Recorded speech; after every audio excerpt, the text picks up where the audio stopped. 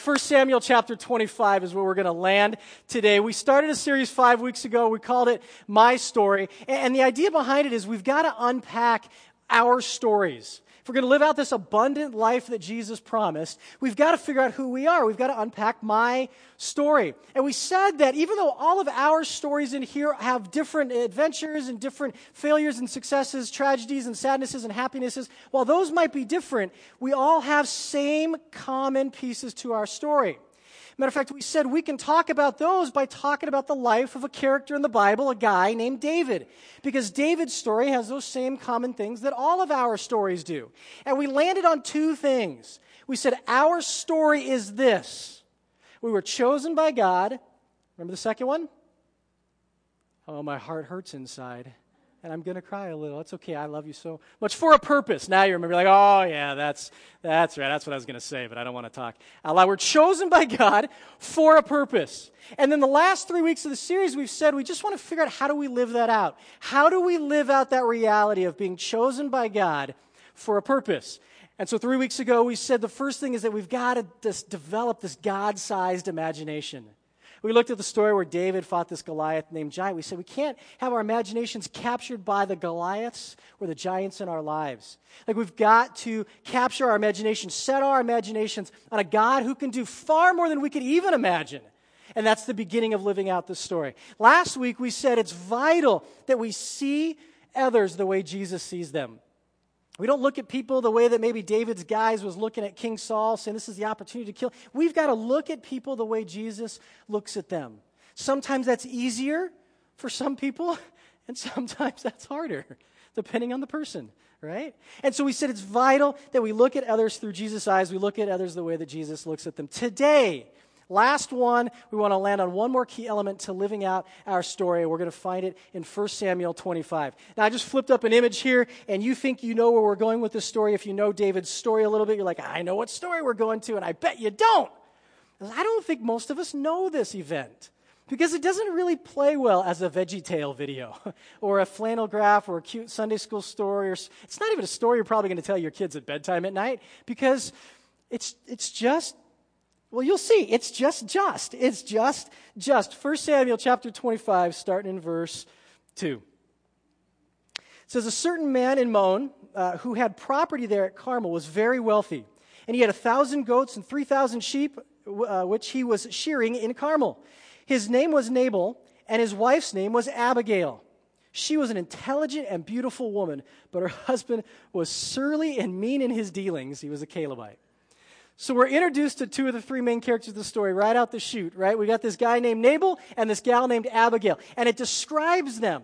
And if you got the description, it describes them as polar opposites, right? It says that she is intelligent and beautiful, and he is surly and mean in his dealings. The language there is interesting. It means this, with Nabal being surly could be translated hard or severe or stubborn or obstinate. I mean, he's that kind of guy. It says he's mean in his dealings literally means he behaved badly. The most literal translation would be the word evil. Nabal was an evil guy. We might use words like disagreeable, wicked, unhappy, misery, unpleasant, worse than. And he's married to a gal named Abigail, who is described as intelligent and beautiful. Intelligent, we might use words like prudent, pleasant, agreeable, better than, glad, happy, kind. And the word beautiful means attractive. She was this beautiful, intelligent woman married to this mean, surly guy. It's the kind of couple that when they went into parties or they were around other people were like, how did they ever get together? Like, what did she see in him?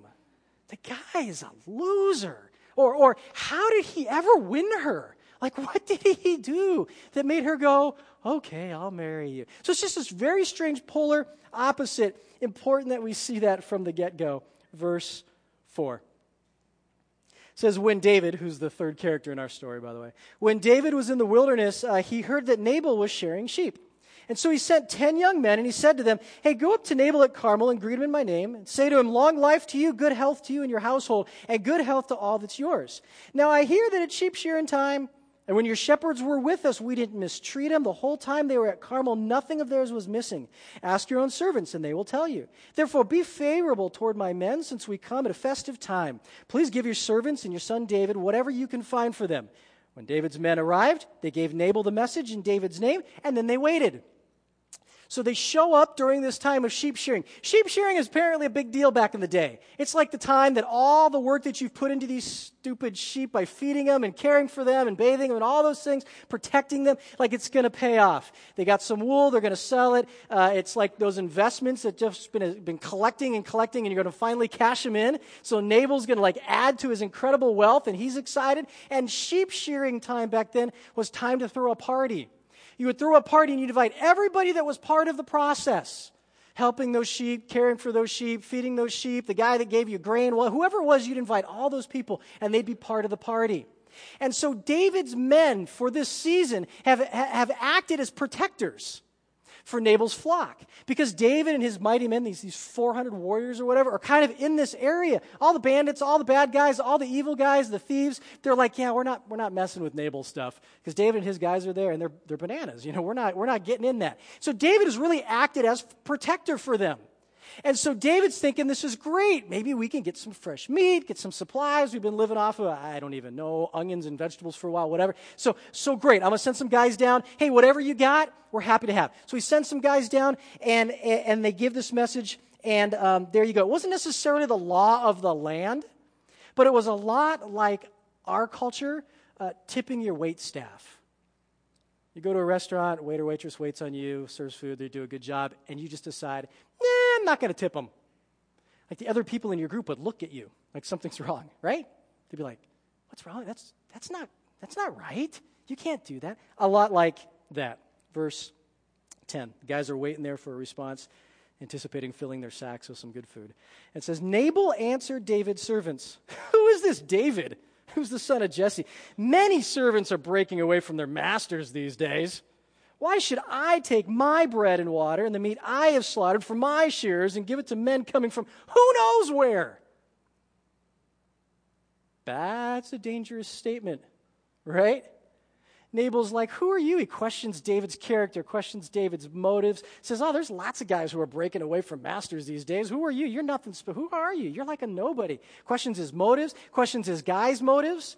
Like to a man, somebody's in your face questioning your motives. Like, what's your response? Just hang on to that for a second. Verse 12. David's men turned around and went back. When they arrived, they reported every word. David said to his men, each one of you grab your sword. So they did, and he strapped on his as well. And about 400 men went up with David, while 200 stayed with the supplies. Guys, are we on the same page with this? Like these servants get back, David's men get back, and they tell David what Nabal said, and David says, grab a gun, we're going. Right, get your sword, we're going to take care of this. He wants to disrespect me, I'll show him. I'll show him who David is. Right? Straps on his sword. Takes 400 guys. Last week we looked at a story with Saul and how Saul was chasing David and how Saul had 3,000 trained soldiers all trying to get David. And we said that was overkill. We said Saul was so insane with rage and jealousy and anger and just in his own brain that was just it was a sign of his insanity. This is David taking 400 guys to go after one insulting idiot. That's overkill, right? David is enraged. He's angry. This is like shock and awe to the nth degree, right? David takes his guys, says, strap on a sword. We'll show Nabal what's up if we need to. Verse 14. It says, one of the servants told Abigail, that's the beautiful, intelligent one, right? It says, so they told Abigail, Nabal's wife, hey, David sent messengers from the wilderness to give our master his greeting, but he hurled insults at him. These men were very good to us. They didn't mistreat us the whole time they were out in the fields near them, and nothing was ever missing. Night and day, they were like a wall around us the whole time we were herding our sheep near them. Now think it over, Abigail, and see what you can do, because disaster is hanging over our master and this whole household. He's such a wicked man, no one can even talk to him. What a great commentary on Nabal. He's such a wicked guy, we can't even talk to him. But we're doomed. He insulted David. He ticked off the guys like, we're doomed. Like, it's coming, and we're in the middle of it. Abigail, maybe think it over. Maybe there's something you can do. Because they know that she's this intelligent, well-put-together woman. Verse 16. It says, Abigail acted quickly. She jumps right to, right? She took 200 loaves of bread, 2 skins of wine, 5 dressed sheep, 5 seahs of roasted grain, 100 cakes of raisin, and 200 cakes of pressed figs, and loaded them onto the donkeys. That was like some quick catering right there, right? And she told her servants, go on ahead, I'll follow you. But she did not tell her husband Nabal, not because she was wicked, but because he was. She couldn't talk to him. It says, as she came riding her donkey into a mountain ravine, there was David and his men descending toward her, and she met them. And David had just said, it's been useless. All my watching over this fellow's property in the wilderness so that nothing of his was missing, he paid me back evil for good. May God deal with David, be it ever so severely, if by morning I leave alive 1 male of all that belonged to him. When Abigail saw David, she quickly got off her donkey and bowed down before David with her face to the ground. She fell at his feet and said, hey, pardon your servant, my lord, and let me speak to you. Hear what your servant has to say. Please pay no attention to my lord, that wicked man Nabal. He's just like his name. His name means fool, and folly goes with him. And as for me, your servant, I did not see the men that you had sent. And now, my Lord, as surely as the Lord your God lives, and as surely as you live, since the Lord has kept you from bloodshed and from avenging yourself with your own hands, may your enemies and all who are intent on harming you be like Nabal. And let this gift which your servant has brought to my Lord be given to the men who follow you. Please forgive your servant's presumption. The Lord your God will certainly make a lasting dynasty for my Lord because you fight the Lord's battles. And no wrongdoing will be found in you as long as you live. Even though someone is pursuing you to take your life, the life of my Lord will be bound securely in the bundle of the living by the Lord your God. But the lives of your enemies he will hurl away as from the pocket of a sling. When the Lord has fulfilled for my Lord every good thing he promised concerning him and has appointed him ruler over Israel, my Lord will not have on his conscience the staggering burden of needless bloodshed or of having avenged himself. And when the Lord your God has brought my Lord success, remember your servant. A lot just happened there, right? A lot just happened there. Abigail grabs the goods. She runs out to meet David. Somewhere in the process of running out there, David and his guys are coming down the ravine, bent on revenge. They've been insulted, they've been affronted, and they're going to take care of it. David is like a maniac right now. And Abigail, this beautiful, intelligent woman, goes with this donkey and this stuff, and she sees him coming, and she gets off, and she gets down before him, and she says, David, just listen to me for a minute. And the cool part is that David does. Like, we'll see that more in a second. And she lays out this plea, but she starts by saying, David, don't focus on my husband, the fool. Like, his name literally means fool. Don't focus on my husband, the idiot. His name means idiot. Don't focus on the fool. Hey, for a second, if we could just pause the story, because that word fool is interesting. We hear it, and maybe we think of like a stupid person, or maybe we think of a person who doesn't have like full mental capacity, or maybe we think of someone who's just ignorant or doesn't know something. And that's not what the Bible means when it uses the word fool. In Psalm 14, verse 1, this is what it says. It says, the fool says in his heart, there is no God. It defines the fool for us. It's the person that in their core, they simply say, there's no God. There's no God. What's interesting about this psalm and the way it defines fool is the words there is not part of that original language stuff because it doesn't really exist in the language. So really that psalm most literally reads, the fool says in his heart, no God. The other interesting thing about language is that Hebrew doesn't use punctuation. And so we're left when we translate and interpret this to understand kind of maybe where we're putting punctuation and what we're understanding. So it could simply mean the fool says in his heart, no God. The fool is someone who says there is no God. Or it's very possible that if we add one comma, it reads like this. The fool says in his heart, no, God, no. I don't know. Both are adequate readings. And it's just interesting because as we define the word fool, and as Abigail is talking to David about her foolish husband, we get this picture of who Nabal is. A guy that either says, there's no God. I can do whatever I want. I don't care who I insult. Or it could be a guy that simply says no to God. And I think that the sad part of this is that I play both of these roles way too often. I know God exists. I know God. I have this relationship with him. And yet sometimes the way I act or the way I live, it's almost like I'm saying there's no God.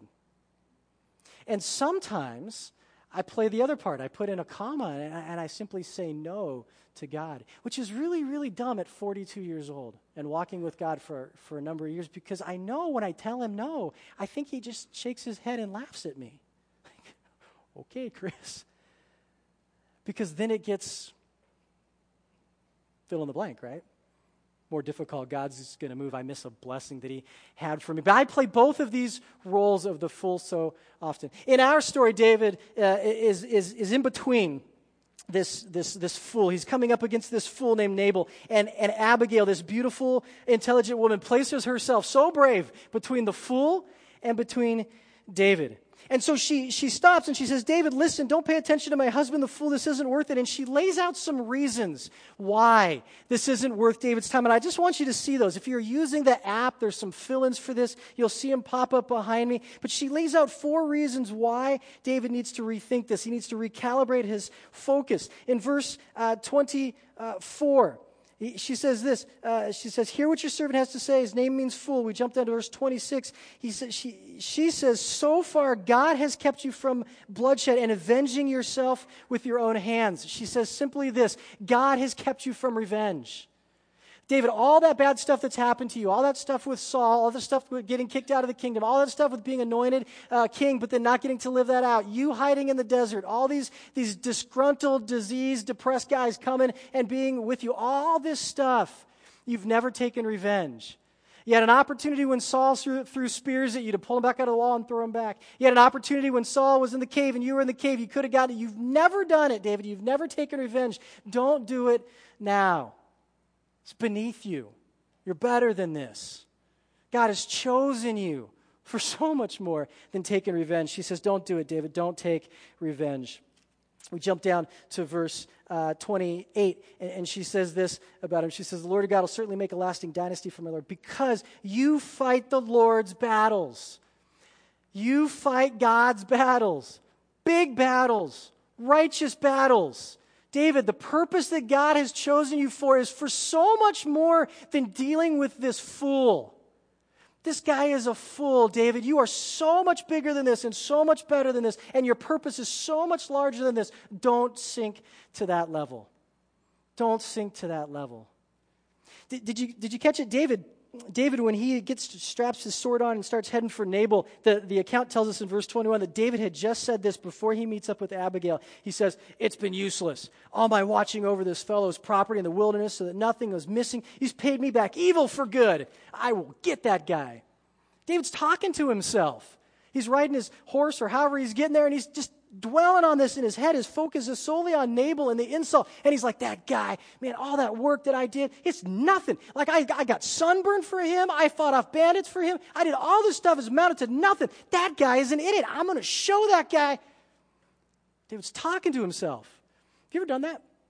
Driving in your car, and there's that person, that person that's done something to you, probably legitimate, and they're out of line, and you got it in your head, and you're driving, and you're having a conversation with them in your head in the car.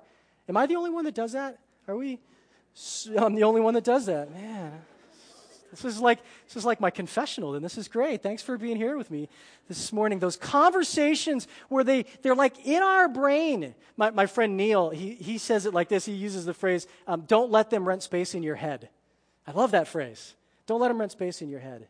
And David is letting Nabal a fool rent space in his head. David is angry and he's getting himself more and more angry. If you have those car conversations or bathroom mirror conversations or bathroom conversations, wherever it is for you, you get yourself more and more and more angry, right?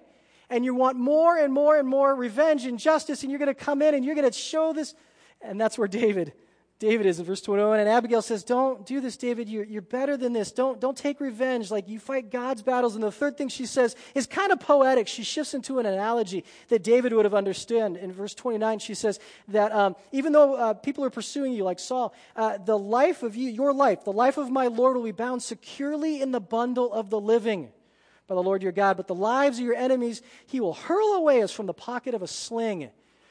She's employing this analogy that David would have got because David was a shepherd, and this was a shepherd thing. Like this, the shepherds would carry two pouches, one on each hip. One pouch they'd refer to as like the pouch of the living, or the bundle of the living. It's where they'd store like their food and maybe water and like medicine or whatever, like valuable stuff they needed to stay alive. Where they'd put it in this pouch over here, and then in the other pouch they'd refer to it as like the other pouch or the pouch of death, or however they referred to it. But in there they would just put rocks, just common rocks they'd pick up along the way that they would use at some point to like kill, lions and tigers and bears, or sometimes Goliaths, right? Giants. And so they had these two pouches. And she says to David, God has put you in his pouch of the living. Your value is so high to him. It's immeasurable. Like, you are securely in this place. And then she says, and those enemies, who Nabal is one right now, they're like in this other pouch. They're just going to be discarded. They're just rocks, nothing more. Like, she uses this language that would have really meant something to David and says, you are valuable, bound securely in the pouch of the living. And then the last thing she says to him in verse 31, she says, David, you don't want to do this because you will not have on your conscience the staggering burden of needless bloodshed. She says, you don't want this on your conscience forever. You go and you destroy Nabal and you show him. And David at this point has worked himself up to a frenzy. It's not just Nabal that's going down. It's every male in the house. I'm killing all of them. Shock and awe.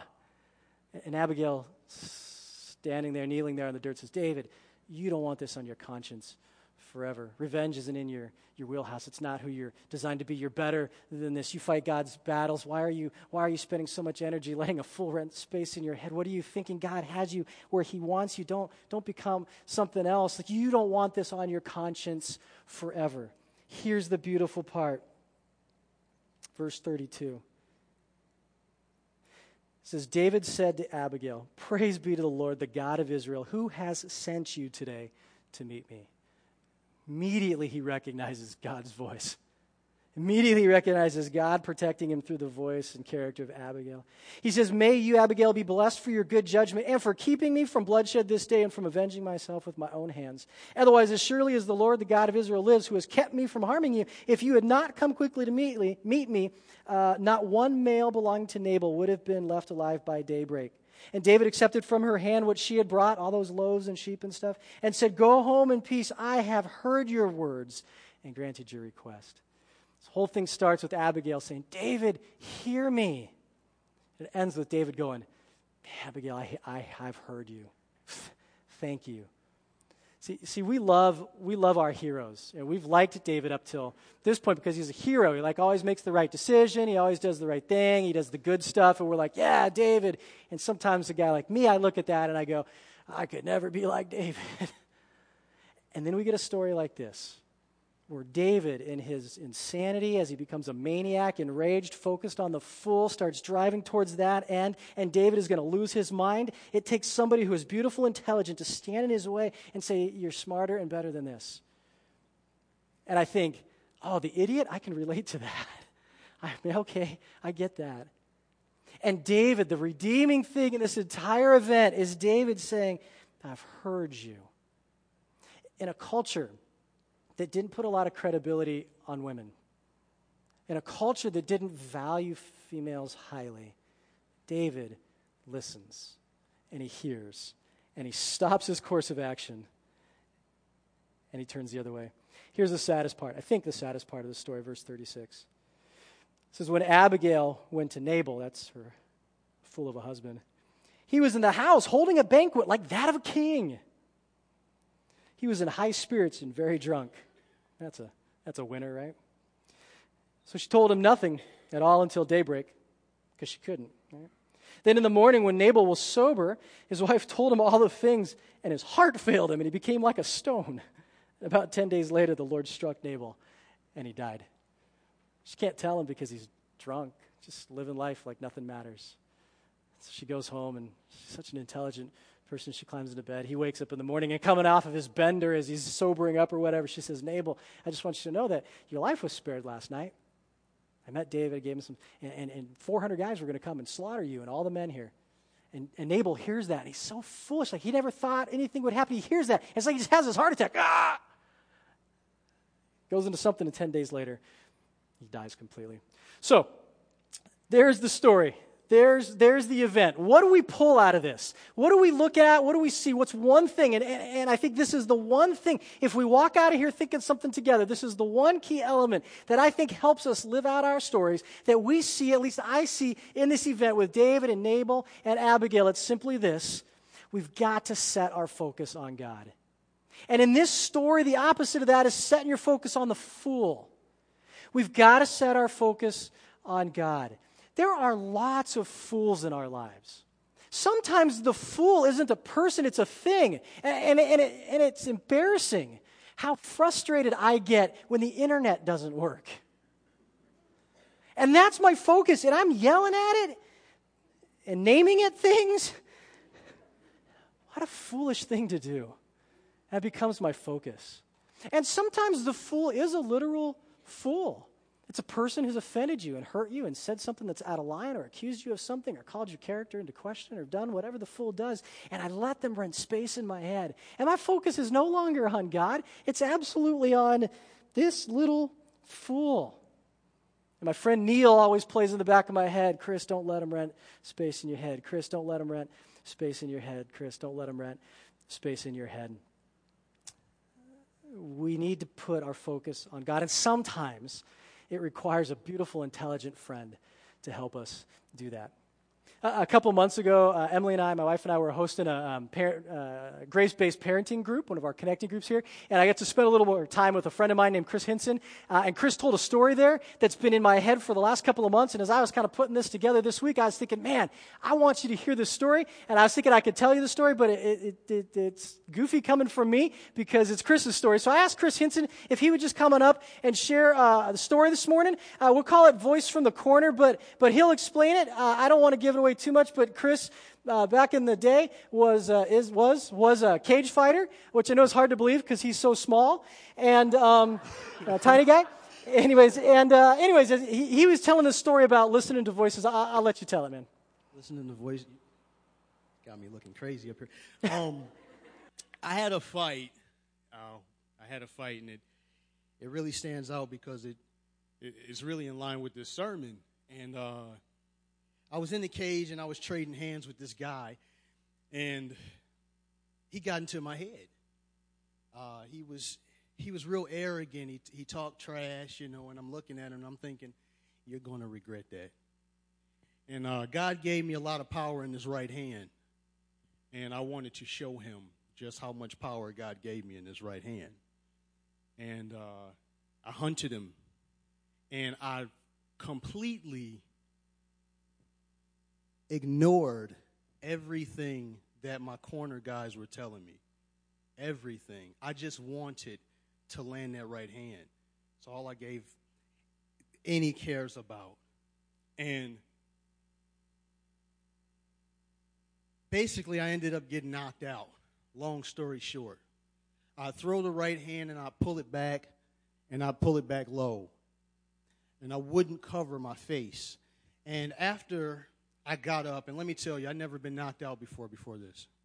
So everything flashed white, everything rang. There was a big ring, like microphone feedback, and something slapped me in the back. Like a big wooden panel just slapped me in the back, and I couldn't see anything. And what it was is my back slapped the ground. And I'm looking, I want to see, and when I finally came to, the ref waved off the fight. And it's funny because I watched the video of it later that night, and it was clear as day. I wasn't protecting my chin, and I didn't even know it. And my cornermen were yelling to me, cover your chin when you throw the right. And I didn't listen to that voice in the corner, and I paid for it. I paid for it for real. And I don't like telling this story because I just got knocked out in front of all of you guys. But it was the only time, so that's okay. Right? But yeah, if it's for God's glory, then that's what it's for. So. Chris, thanks for sharing that story. Give him a hand.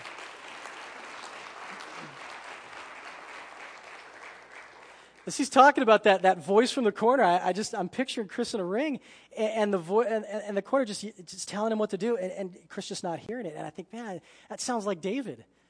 Thank God David at some point shifted and was able to hear this woman who was saying, you're better than this. Like, your life is more than this. Like, what are you doing? What are you thinking? And he's able to adjust. Well, let me finish this story here because I want you to know how the whole tale ends so we're not left wondering. And it's interesting to me. I think it's romantic, but ladies, you tell me later if it's I'm scared to go there. So anyways, this is what it says.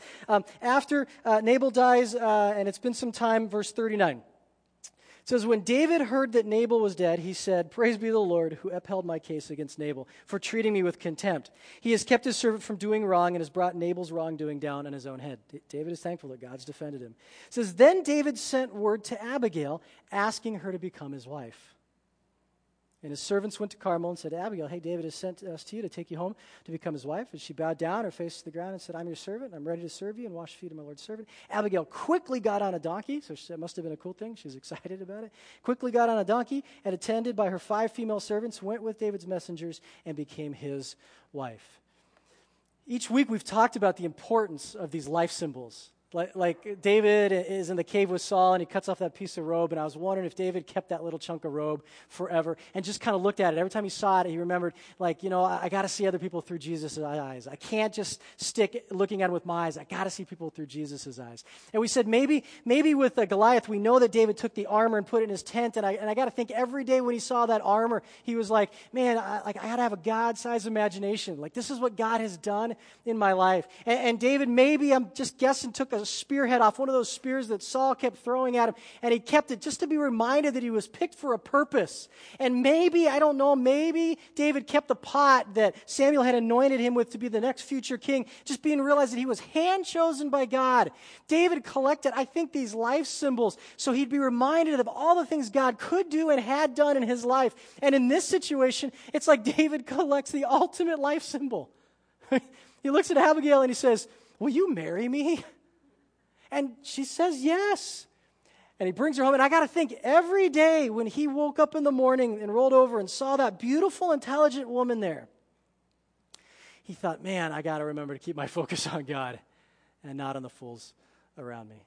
I just think there's something cool to that. I want to make much out of the fact of needing to develop life symbols in our lives. Having things in places where we go. Our car, our bathroom, our mirrors, our lunch boxes, whatever it might be. Things that remind us of who God is and what He's done in our lives. Matter of fact, I would love us to become hoarders of life symbols. Right? I would love it if the art in our home was art that were life symbols, art that mattered, not just simply because it's beautiful, but because the sculpture or the painting or the drawing or the music or whatever it is reminds us of who God is and what He's done in our lives. I just think the importance of life symbols can't be underestimated. And the reality is, David, I don't want to say collected Abigail. That just shot the romance down, right?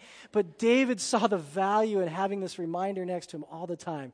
And so he asks her to marry him. That's the end of that story. And I know we look at that and we go, oh, that's a nice story. And that was a real old-time story when they wore sandals and had swords and stuff. And that doesn't apply to us today at all. But I think it absolutely applies today. Matter of fact, in Ephesians 5, this is how our friend in Ephesians 5 writes the same concept. He says this. He says, follow God's example. Follow God's example. Set your focus on God. Follow Him, therefore, as dearly loved children, and walk in the way of love just as Christ loved us and gave Himself up for us as a fragrant offering and sacrifice to God. Like, follow God, focus God, walk the same way that Jesus walks. Like I don't know a lot about single-track mountain biking, but I do know that when you do that, you want to focus on where you want to go and not the obstacles in your way. Because the moment that you look at that tree branch that you don't want to hit, that's what you hit. I know even less about dealing with black ice in Michigan, but I've read that when you're hitting black ice, you want to look at where you want to go, not all the guardrails you're trying to avoid. There's some analogy to there with this. That Ephesians 5 talks about setting our focus on God because that's where we want to go. And in this case, not on the fool around us, whether it's a person or an object or an event. Like we set our focus on God, not the fool around us. Verse 15 in Ephesians 5, this is how it goes on. It says, be careful then how you live, not as unwise, but as wise. I guess the opposite of fools. Like, don't be a fool, making the most of every opportunity because the days are evil. Therefore, do not be foolish, but understand what the will of the Lord is. It goes on in verse 18. It says, be filled with the Spirit. You want to know what God's will is? You want to know what it looks like to be wise and not a fool? You want to know what God hopes for me and for you? Be filled with Him. That's it. We wake up in the morning sometimes and we're like, man, what does God want today? We got the answer. Be filled with Him. Like, does He want you to go to this store or that store, take this job or that job, have this many kids or this many kids? I don't know. We'll have fun figuring that out together. But I know His overarching will for my life and for your life is to be filled with Him. He says, follow me, be filled with me. This whole concept today comes down to the phrase, set our focus on God. So as we end the series, how do we put all this together? This is how I put it together. If you're using the app, here's some fill-ins for you. It looks like this. We got to recognize that we were chosen by God for a purpose. You got to recognize that you were chosen by God for a purpose. And when you can wrap your head around that reality that you were chosen by God for a purpose, then I think this is how we live out that story. Number one, we got to cultivate a God-sized imagination. Not a Goliath size, not a giant size. We can't let our imaginations get captured by anything less than a God who can do way more than you could even imagine. We got to cultivate a God-sized imagination. Number two, we got to see others the way Jesus sees them. It's not good enough to just look through my own eyes at the people around me. We've got to see others the way that Jesus sees them. And the last one is set your focus on God, not on the fool. We wanted to finish this morning. I asked Chris if he would just finish our service for us. He's into things that I'm not so much into. He's written some rap and some spoken word poetry. I just asked him if he'd come up and just kind of close our service today, just sharing a little bit with you from a rap. Come on up, Chris. Pastor. You're going to want that, huh? Yeah. Sorry, buddy. I could use it. I'm roaming around. Thank you, North Point.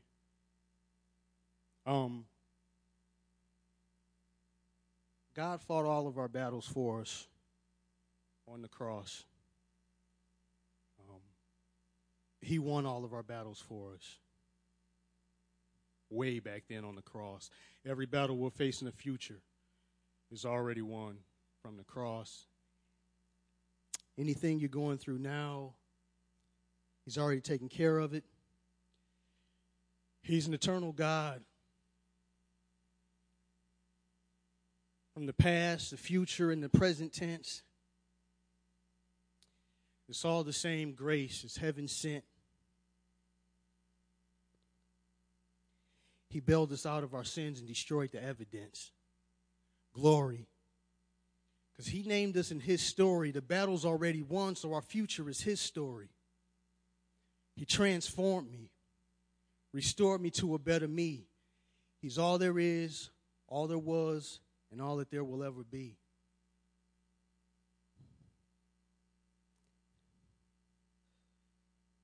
He set me free.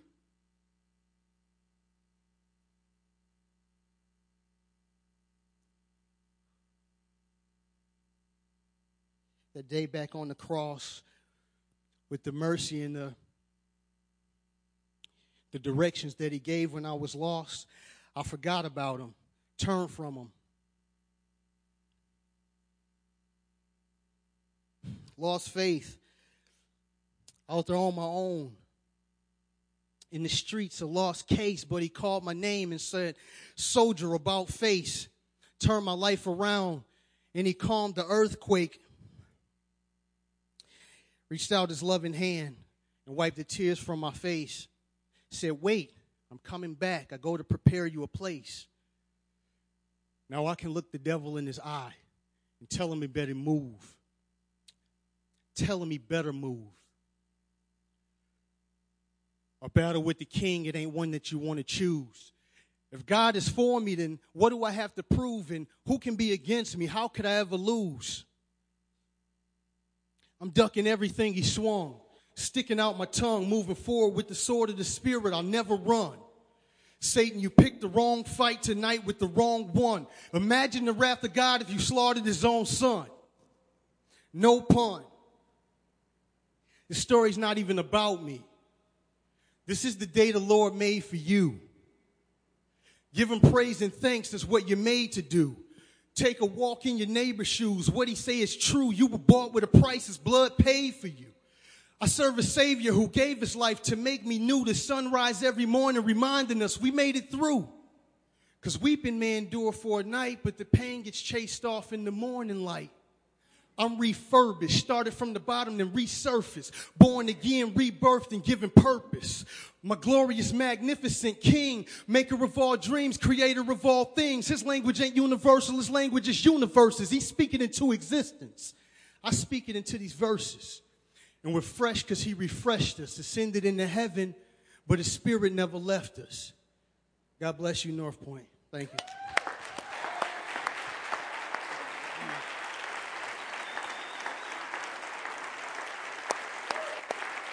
Amen, Chris.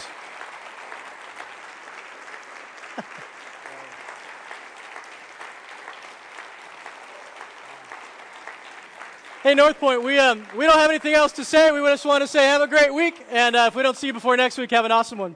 Thanks.